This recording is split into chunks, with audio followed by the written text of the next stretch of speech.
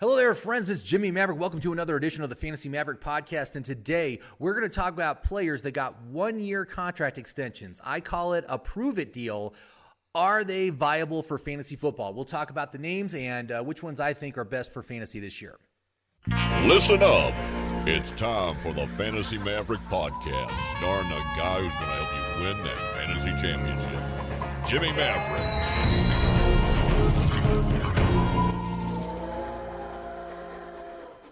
Hello there, friends. It's Jimmy Maverick. Welcome to another edition of the Fantasy Maverick podcast. And hey, before I forget, I'd like to remind you to please like, share, and subscribe to this podcast. I really do appreciate it. It really helps me out, and I love to hear comments as well. So be sure to leave those. But today, we're going to talk about players with prove-it deal contracts. Now, what's a prove-it deal? Well, essentially what that is it's a one-year contract because either the player is just trying to prove that they are more valuable than the market thinks they are, so they think they do one-year contract and then they can get a larger extension after the season is done, or the organization doesn't have a lot of faith in that player, and so they're like, okay, I need you to prove that you're worth a longer-term extension. So it could be from either side, but regardless, there are a ton of players this year on these one-year prove-it deals, and they're, pretty big names. I'm just going to give you a few. We've got Tevin Coleman, Sammy Watkins, Mark Ingram, Philip Lindsay, Marlon Mack, T.Y. Hilton, Ryan Fitzpatrick, Andy Dalton, Damian Williams, Jameis Winston, Leonard Fournette, Rob Gronkowski, A.J. Green, Deshaun Jackson, Gerald Everett, James Conner. There's a ton here. And so what I'm going to talk about is, are these players viable as far as fantasy football goes, and are they worth the pick? And there's 4 of them on a prove-it deal in the top 100. That would be Will Fuller at number 68, Juju Smith-Schuster at number 71, Leonard Fournette at number 76, and James Conner at 89. Are any of these guys fantasy viable on this prove-it deal, and would you want to take them? And are there any other players in this list who I like that are on this prove-it deal? So let's just start right out. So we'll start with Will Fuller, and I've already talked about Will Fuller. If you haven't done so already, go watch my regression candidate podcast, which I filmed a couple of months ago. Still relevant. Those players are all marked in my app, by the way. My Perfect Fantasy Draft, my drafting tool app. I'm working on the 2021 update right now, so new things are going in every single day, and you will see all the players that I have marked with a regression tag. You'll see a little red icon next to their name with a little downward pointing arrow. You can't miss it. Will Fuller is one of those. And believe it or not, even though that guy only played half a season and then he was suspended for PEDs, he still had the best season of his career in the NFL in 8 games. So I can see why the Miami Dolphins, where he is now a player, have decided to only give him a 1-year contract. They really want to see if this guy can make it through a full season, which he notoriously has not been able to do. In my opinion, Will Fuller is one of those players that I call a daily fantasy player. He's not the kind of player you want on your season-long fantasy team, but for daily fantasy, he's great. So as far as I'm concerned, Will Fuller, I would not take a chance on this year. I would skip. When you're talking at pick number 68, man, that's like the 6th round. You need to get better quality players than him on your fantasy team. We're talking that's the guy that could potentially be your flex or maybe your tight end. So anyway, I would not bother with Will Fuller. Next up, right after him at almost the same time is Juju Smith-Schuster, who of course went through his contract. It expired, couldn't find anything on the open market, so he re-signed with the Steelers for on a 1-year deal, and it's worth about $10 million. And frankly, I'm not thrilled with Juju either. First of all, very crowded receiving corps. You got Deontay Johnson, you got Michael Pittman, you also have James Washington still there. So you're talking he's 1 of 3 or 1 of 4. Obviously, last year was a contract year. He did not do good on his contract year. That's always a strike against him, in my opinion. And so I'm just not thrilled with taking him in the 6th round of a draft. It's just too risky. Plus, you still have Ben Roethlisberger as the quarterback, who, although he is a great quarterback, I think he deserves to be in the Hall of Fame. Let's face it, the dude is old. His other classmates from that class that he was drafted in, Eli Manning and Phillip Rivers, both have retired. So anyway, the sun is setting on Ben Roethlisberger's career. They don't have a great backup quarterback yet in that team, someone poised to take over. So this is a problem. And for all of these reasons, really, I just cannot recommend Juju Smith-Schuster for fantasy football. So the next fantasy player on a one-year deal is Leonard Fournette, who re-signed with the Tampa Bay Bucks, of course, after winning the Super Bowl last year. They're like saying, hey, man, let's keep the band together. Let's do it again. And so I'm sure he's foregoing some compensation here to do that.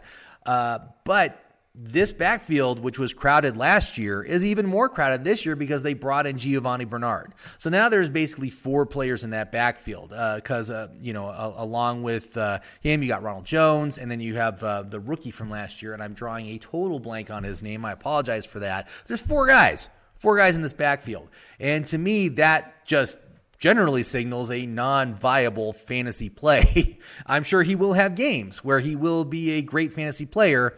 And so again, Leonard Fournette kind of gets taken out to daily fantasy. He's a daily fantasy player, not a season-long fantasy player. So I would stay away from him as well. And finally, we've got James Conner at pick number 89, going to the Arizona Cardinals. Now, this one actually kind of intrigues me. I'm not convinced Chase Edmonds is going to be the man in that backfield. I think it's going to be a shared thing, but it's only a 2-person RBBC. Which is fine, better than a 3 or 4-person RBBC. At his draft position, not bad. 89, you're talking that's the 8th or 9th round, so you're in the middle rounds there. You can pick up a running back that can maybe get you 150 to 200 touches over the course of the year. That's pretty good. That's probably close to flex value. So I kind of like that, and because of that, the mid-round running backs are really important, and if you can get a guy that can be an every-week starter, man, that is huge. And so he is, I believe, still dealing with some injuries from last season. Obviously, that really limited his effectiveness. Also on a contract year last year, so that wasn't good. It's of all the 4, he obviously has the lowest risk, and I think probably the most viability to actually put together a fantasy viable season. So I do like him. Now, there's a bunch of other players on here. There's a couple in the mid rounds, but most of these guys are late round guys. Some after pick 160, so we're talking last round pick, or maybe a guy that'll still be on the waiver wire after the season is done. Are there any players that I particularly like out of the group? And well, there is one that I think of as a very viable QB1 potential, and that's Ryan Fitzpatrick, who now moves his services to Washington. Man, has that dude played on every team in the NFL yet? He seems to be almost there. But let's think about it. Last year was kind of a bad year for Fitz, and the big reason is because they wanted to bring in the new rookie quarterback. They wanted to get him started, and so Fitz got benched, and so wasn't able to play a full season. So the big question here is will Washington draft another quarterback? And in order to draft one that I think would be a threat to Fitz, they'd have to go first round, which means they'd have to trade up. So we'll have to see what happens with the draft. But if they don't, Fitzpatrick is in a real good situation with a really good, pretty good offense around him. I mean, you got Antonio Gibson and J.D. McKissick in the backfield. You've got Logan Thomas as the tight end. You've got why am I drawing a blank on the Terry McLaurin, Scary Terry, right, as one wide receiver, and they brought in Curtis Samuel, who has worked with Coach Reich before in Carolina.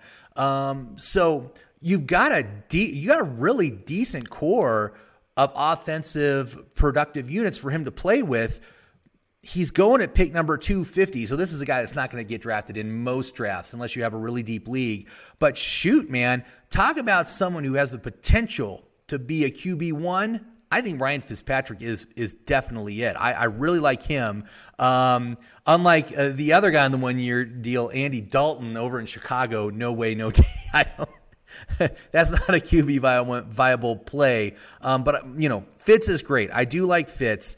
And you also have Jameis Winston sitting out there. And Jameis Winston, with a great offensive coach and in a very good team. The Saints, obviously, perennial playoff team. If they make him the starter, yes, he would be fantasy viable. But the fact is, the way they're paying him like a backup. I think they're going with Taysom Hill this year to be their starter. And they would maybe turn to Winston if he struggles. But, Taysom did really good in relief of Drew Brees last year. It'll be a different kind of offense. But Jameis Winston's only he got a 1-year extension, but only for like $5 million. That's not a starter. Okay, that is not a starter pay. So I think they've got him priced as a backup. I think that's where he's going to sit. Rob Gronkowski, I think that guy, low-end TE1, who obviously playing with Brady, those guys, I don't know how Brady can last this long, but he has, and he can, and he does, and he wins. But Gronkowski, sure, I'd take a chance on Gronkowski. Especially going where he's going. At pick 129 right now, I think he probably is going to move into the top 100 by the time we get to drafting season. But I would definitely take a chance on Gronkowski as a late-round TE1 pick. But really, most of these other guys, not super thrilled with. You've got Phillip Lindsay, Marlon Mack, and T.Y. Hilton right in the middle between around pick 115 to 130. Phillip Lindsay's now in a 3-headed backfield. He's got David Johnson and he's got Ingram. He's got Ingram who's coming in this year. So there's 3 of them. He's the only young guy, which is probably the only thing going for him there. I would not take him at this point. Only if he would fall maybe to the 150s would I take him. Marlon Mack, clearly being paid backup money, $2 million a year deal, is going to be Jonathan Taylor's show in that backfield. And plus, you also still have Nyheim Hines there, so you got a potential 3-headed beast. But it's going to be Jonathan Taylor. It's going to be the main, get the most of the work. And then T.Y. Hilton, man, fading wide receivers after age 30. When I'm drafting in for fantasy football, I want upside players. And these aging wide receivers, you got T.Y. Hilton, you got Deshaun Jackson, you got A.J. Green. These guys, man, Sammy Watkins, there's no upside. There's only that their ceiling every year gets lower and lower and lower. And frankly, I'd rather try my hand with another receiver on that team, even though it is, new quarterback and all that. But, again, those guys, there's no upside there. Even at their extremely bargain prices, I'm super not interested. One that might be a little interesting here is Gerald Everett, who went from the Rams. Now he's in Seattle. And Seattle's had a problem keeping a tight end healthy. Gerald Everett's been able to stay healthy while in the Rams. Last time the Seattle had a viable tight end, it was Jimmy Graham. Jimmy Graham ended up having a great season, 10 touchdowns. Could Gerald Everett be that guy, man? He's at pick 170. This is like a last-round pick in your typical 15-round drafts. I usually don't draft a second tight end, but if you're in a deep league, a deeper bench, yeah, definitely. Grab him as your TE2. There could be some good things here. And also, I got to say, man, Tyler Higbee's stock moved up significantly because of that move as well. I really, really like Tyler Higbee, who has nothing to do with the contract with these prove-it deals, but now he's the only tight end on that team. Coming in with a player, Matthew Stafford, who does really well with his tight ends, as he did with TJ Hawkinson. Now he's got Tyler Higbee as his primary tight end. Boy, I like that upside there. So that's just a little aside. But again, you got to be careful with these prove-it deal players.